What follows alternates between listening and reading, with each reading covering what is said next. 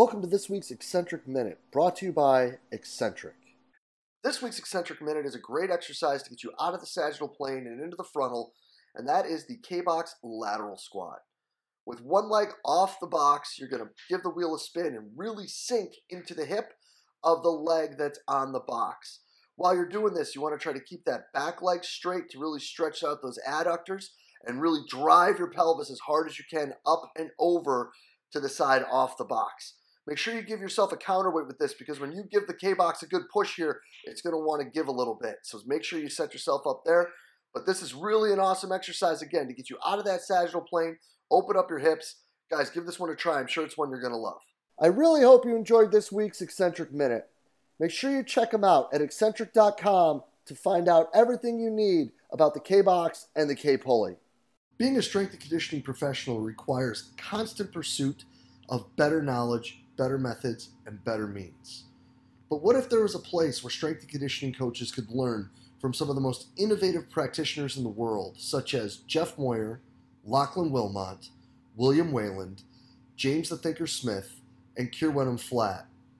Well, you could find multiple lectures from each of these top-level coaches and a few lectures and examples from yours truly as well, all in the Strength Coach Network. The Strength Coach Network is going to bring you well over 100 different lectures from some of the top practitioners in the world to be your one-stop shop for your continuing education and professional development. So hop on over to strengthcoachnetwork.com/CVASP today and get your 48-hour trial for only $1. That's strengthcoachnetwork.com/CVASPS to get your 48-hour trial for only $1. I look forward to seeing you in the Strength Coach Network. Eddie, thank you so much for spending the time with us today. Thank you for having me. Yeah, man. I'm stoked for this because I think that when we get out of our comfort zone and talk about some things that we don't necessarily know too much about, it allows us all to grow a little bit. So I think that this is an episode that's going to help people kind of take a step back and look at things from a different lens. But before we get too far into this, brother, let's let everybody know who you are, where you're at, and how you got over there to the Netherlands. Yeah, of course. My name is Eddie. I live here in the Netherlands, as you mentioned, in Amsterdam. I'm actually from Bosnia, but it's a long story. I moved here at a young age, and I consider myself to be Dutch. I'm working as a strength conditioning coach in team handball, which is something I'm assuming most of your listeners are from America, that you will be less familiar with. We'll get into that later. And I'm also working as a sports scientist with a 3x3 Dutch national basketball team as well. So taking 2 paths there. Yeah, and I think that first, let's dive down this rabbit hole of handball, right? I think that this is a game that some of us, got to play growing up, like in phys ed class and stuff, but high level handball is a little bit different than, when you're a 6th grader running around catching, pivoting, and then jumping over the line and throwing at the cage. Yeah, it's probably a little bit different. In Europe, it's a kind of a big sport in some countries, not everywhere. Soccer is, of course, the biggest. Basically, it's a combination of basketball and soccer, you might say, to some degree, because you have a goalie and you have 6 players in the field, and you play, of course, with your hands. You play with a smaller ball, so you can. It's also as a big rotational component in it. Pretty hard throws, and well, basically it's 6 against 6 with a keeper on each side, and there's an area in front of the goal where you're not allowed to enter as a field player. So you have to shoot from outside of that area, and it's also a pretty physical game. You're allowed to touch, you're allowed to tackle each other, and it's a relatively small-ish field as well, so a lot of contact there. And I think you see a lot of different actions due to different demands of the game. So throwing, tackling, running as well, especially for the outside players. And the keeper, of course, who also has different demands than the rest of the players. So let's get into that a little bit, because I think that that's something that is always fun when we can look at what the demands are of a sport and start to peel the layers back of the onion of what training goes on and how this can be impactful for other sports. Because I think the one thing that I would say about handball that maybe didn't say that would be something that the Western audience needs to understand more is it's freaking fast. Like, it's not like when you say soccer, I think all too often people think soccer is like more of a pace sport, right? Like there are bursts where you're going, but more often than it's paced. But I would even say that it's more like the idea of an indoor soccer or like indoor field hockey, how much faster it is than the outdoor game. Yeah, I think that's a good something to add. There's a lot of pacing in there as well, but there are pretty big bursts because you, same as in basketball, but you attack and defend with 6 players, and you go all the way to the other side of the field. So there are a lot of moments with break situations. There's a lot of tempo switching in there. So yeah, it's a pretty fast game as well. In that regard, it's a bit different than soccer conditionally, I guess. And because there's such a high physical impact, same as maybe not as intense as with American football and rugby, but you also tend to see that players do pace because those moments are when you do attack are pretty intense. And the throws are different. We sit here and think as Americans is it's like step and throw, but a lot of the throwing, or at least the more violent shots, if we want to say it that way, those are done with 2 feet in the air, correct? Yeah, they are, because you have to shoot over the defenders as well. And what you also tend to see a lot is because there are defenders in front of you, and you also have to aim to get past and the defender and the goalie. That you see a little bit more variation than maybe definitely than what you would see in baseball. But yeah, you jump in the air, and sometimes you have to bend and or maybe even do a falling movement when you throw between defenders. So you see a lot of the smaller players do that, and you tend to see to get a little bit higher in the air. You tend to see a pretty big shift of the upper body in the air, because then your arm, of course, gets higher in the air, and then that has some advantage too. So listening to this, there's a lot of uniqueness to the game, and there's a lot of intricacies that are very different than what we would be used to. Like when people sit here and they think of throwing, they would think quarterback, they would think pitcher, they would think, baseball player. But it almost sounds like that's going to end out being more similar to like a volleyball type action. Yeah, I think that's a pretty good comparison. Yeah. So it's kind of like volleyball, where you also have to get over the net, where you see also a lot of the bending movement. Here you also need to get past the defender as well, and you always have the option to pass the ball, of course, to the players around you. So that makes it a bit unique as well. And I think when we think about the strength conditioning part, you have differences between the roles, and sometimes those differences are pretty big. Of course, the keeper from the field players, but also you have a pivot who is basically the guy in the middle whose job it is to just push people around, and he gets pushed around a lot as well. So those are the players who usually benefit most from strength work. And on the other side of the spectrum, we have the wings, who are on the outside, who learn a lot of breaks. And they basically have 2 jobs in the field. One is, mostly they're waiting to get the ball. And when they get it, it's either they're running a break, which is a 20 to 30 meter sprint, or they get the ball and they take 2 or 3 steps and jump and shoot. So those have pretty different demand from the pivots, who benefit more from hypertrophy work as well. And then you have the middle guys who are, I guess, move the most and maybe need the biggest aerobic base and do a lot of change of direction.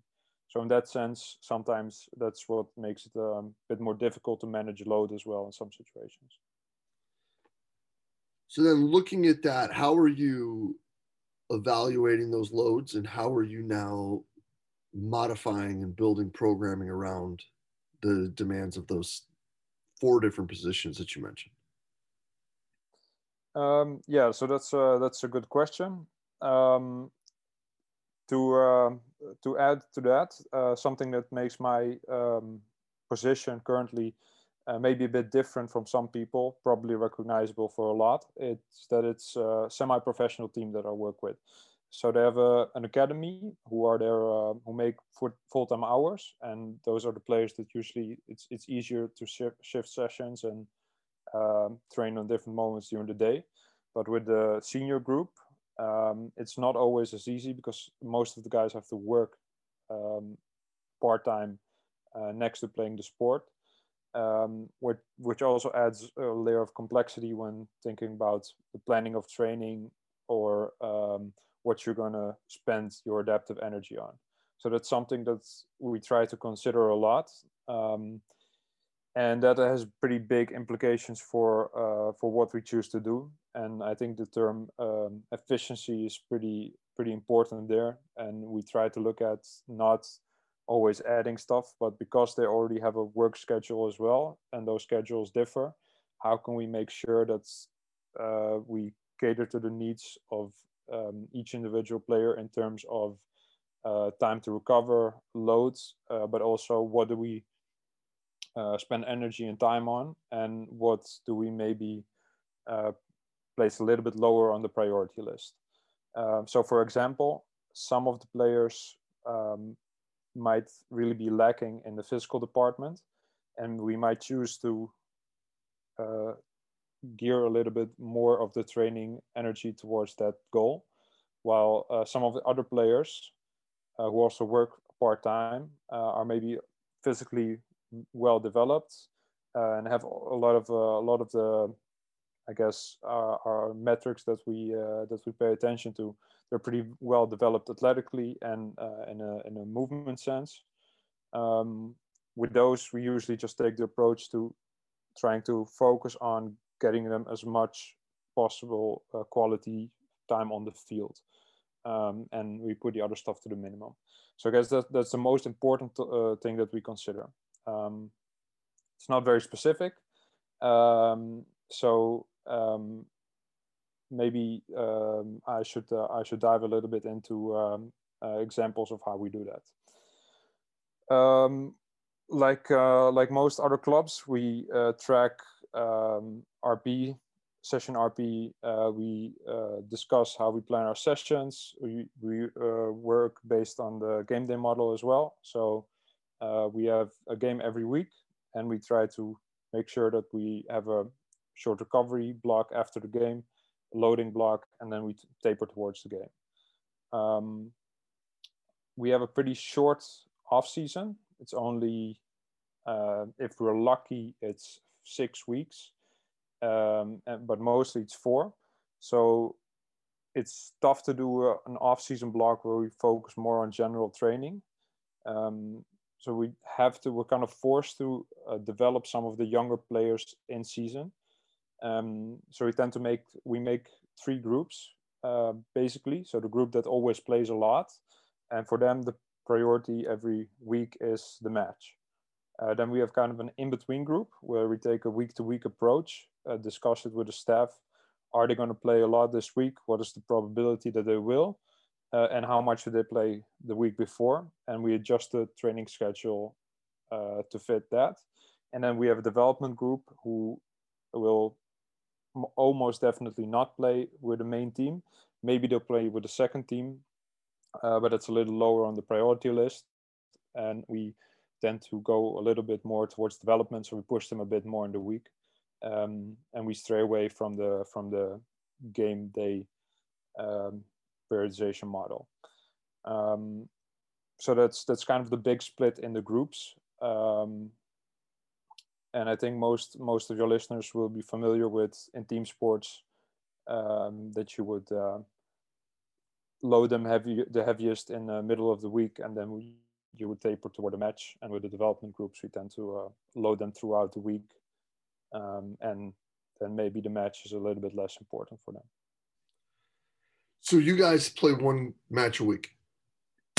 Most of the time, yes. But sometimes there's currently with COVID, there's no cup and there's no Euro games either, so it's only one match a week. But usually, some weeks it's 2, maybe even 3. 3 is pretty unlikely, but 2 happens probably once a month as well. So that's kind of like UEFA and things like that when you'd be looking at it with football. I think it's pretty comparable. Yeah. So in Europe, you have your national competition, which for us is a Dutch plus Belgium competition. So they kind of added those two together to make a bit of a higher level competition. And then the top, I don't know, I think 3 qualified teams get a ticket to play at the Euro games, and you have different tiers. So the top tier is the Champions League. And then you have a second and third, and depending on how well you perform, you get a ticket to play at a higher level, I guess, if you want to call it that. No, I gotcha. So then let's talk about what are some things that you're doing to identify these buckets, right? Because you talked a bit there about understanding what people need and how you evolve the training based upon that. So what are some metrics that you're looking at? What are, other than the RPE, and what are some evaluatory tools that you're looking to implement with these young people so that you're able to then better prescribe what you're able to provide for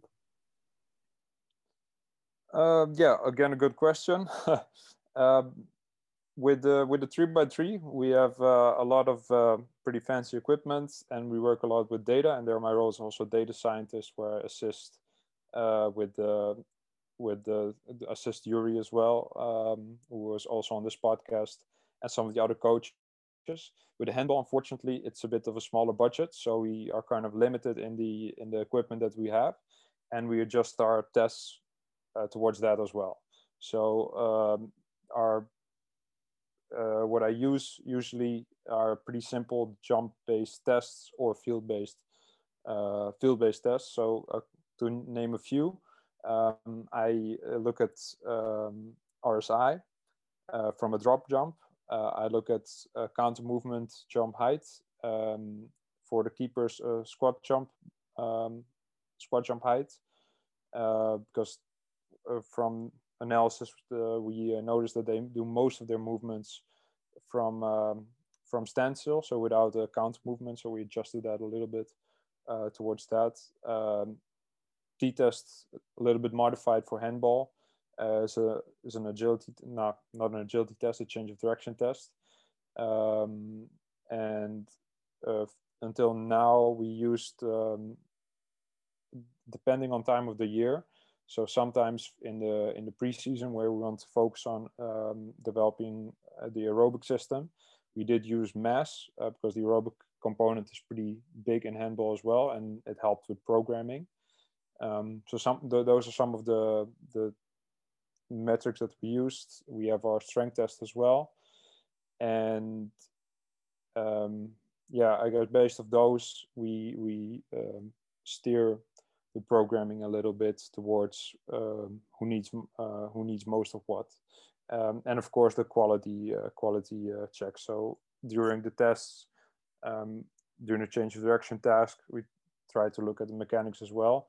And if someone needs a little bit more attention in that regard, then we add that a little bit in their warm up to try to solve that problem in the most efficient way regarding energy, I guess.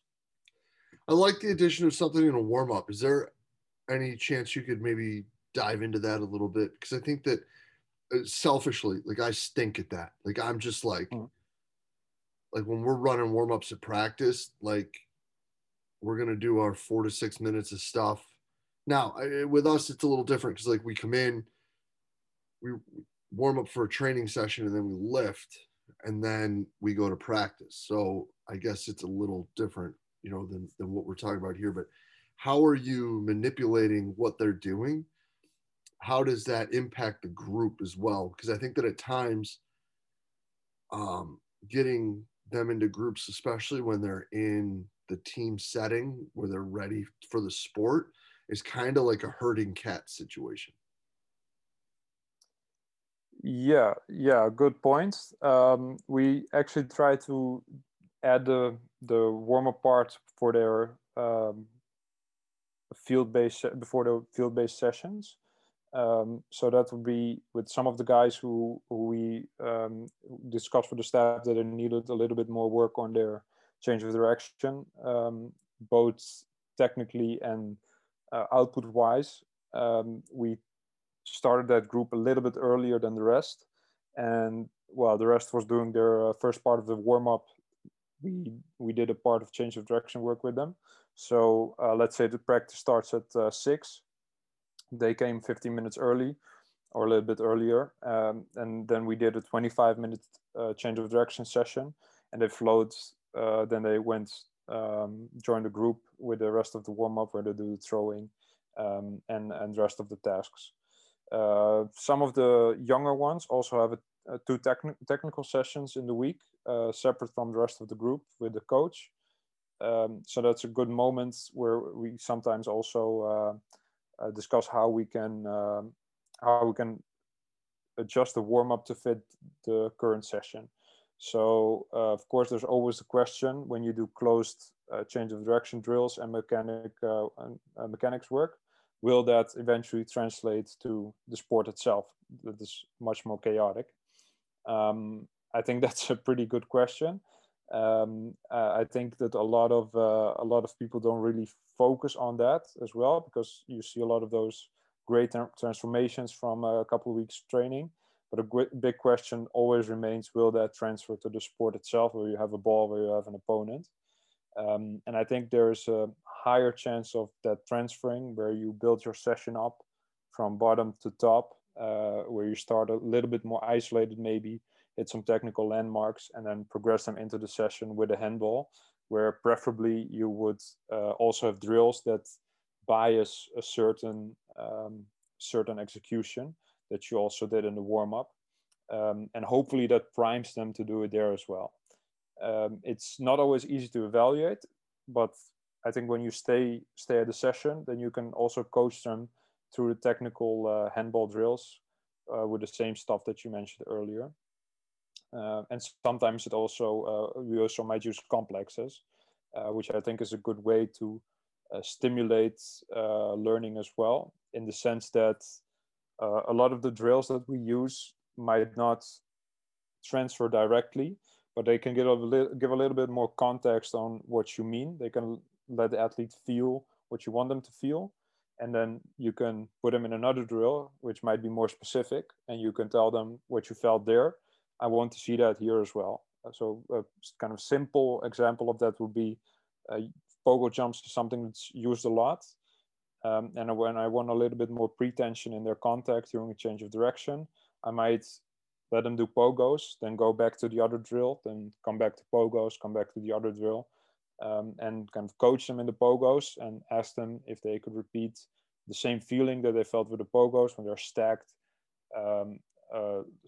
joints, where you feel that fluidity in the air as well. Hit the ground with pre-tension.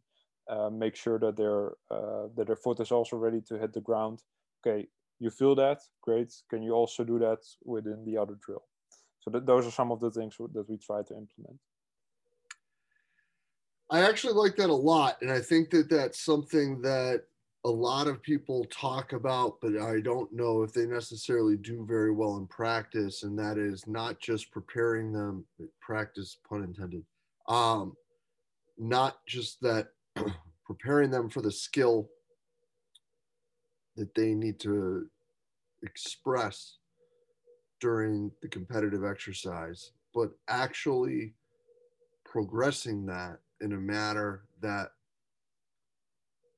we're building up the foundational ability to perform said skills. We're looking at the technical aspects, or we're looking at typical movements that are involved in the skill that may or may not be lacking, and then working that back in with the skill as we go.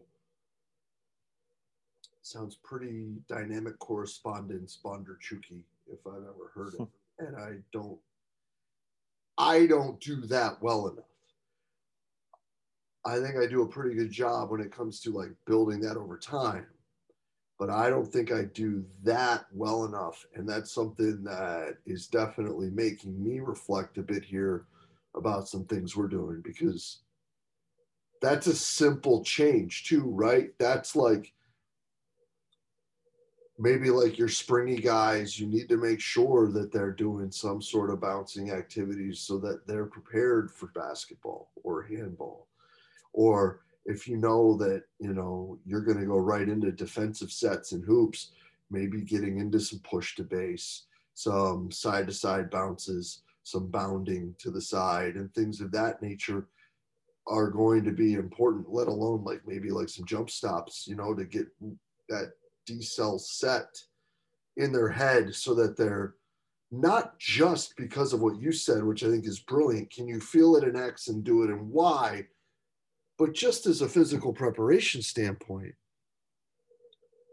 if you got to do it, you need to prepare yourself to do it. So why wouldn't you do it?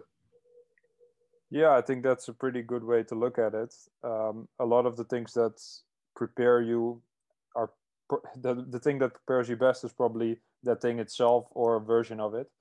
And a lot of those things that we use in the weight room might maybe be better suited for the field sessions in the warm up, where you can coach them through the movement as well, but at the same time prepare them to do what they need to do afterwards. Yeah, I think I'm a pretty big fan of that, and pretty big fan of plyometrics in general, because with plyometrics you can be pretty creative and find a variation of the movements that you want them to get better at and prepare them for within the practice. But you can make it a bit more coachable, because once they have the ball in their hand, it's tough to coach those basic things. But you can kind of prep them, coach them a little bit, play around with your center of mass a bit playfully, and then progress it towards the more specific stuff, where hopefully eventually they'll take it with them, or just refer to it to the movement they did before that. And in that sense, I think potentiation, you can look at it from both sides, both from an output perspective, neurally, but at the same time, it's of course also getting that movement pattern in your head, and feeling that movement pattern, and having it ready for afterwards. Yeah, I think that's brilliant, man. I think that understanding that you now are not just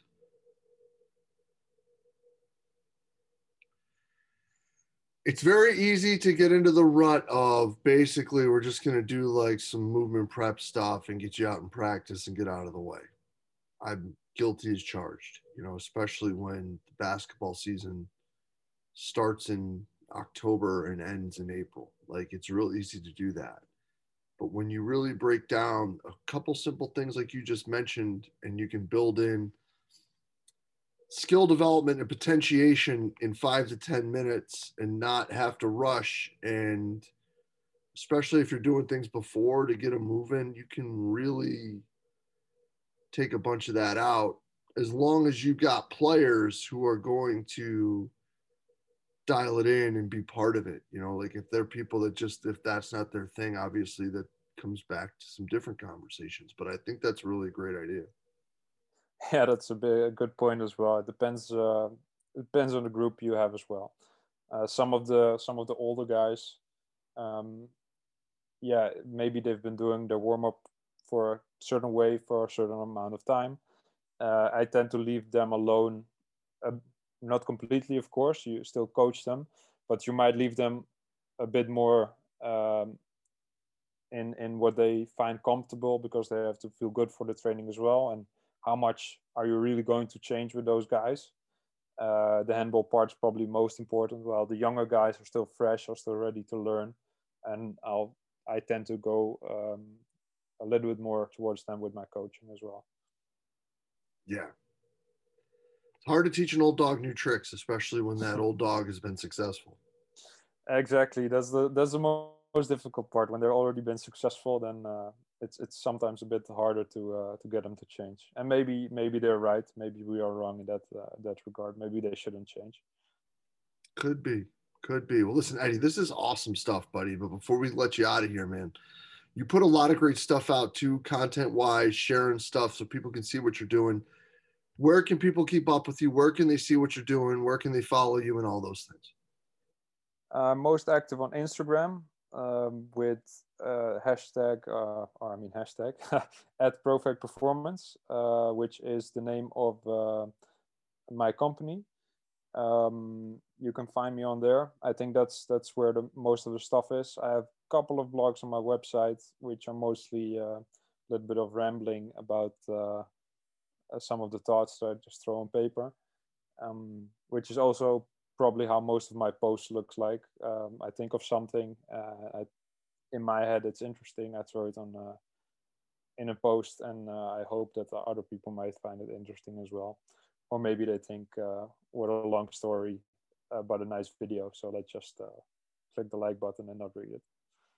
Yeah, it's unfortunately I think we run into that a little too much. Yeah, maybe. But no, buddy, listen, man, this is truly great. I truly am grateful for your time today. I'm glad we could get this down. This is fantastic stuff. Yeah, thanks for having me. It's been a pleasure, and yeah, great. Hopefully it's something that people will like to listen to. Yeah, man. Well, I appreciate your time, Eddie, man. We'll be in touch real soon, buddy. Cheers. Bye bye.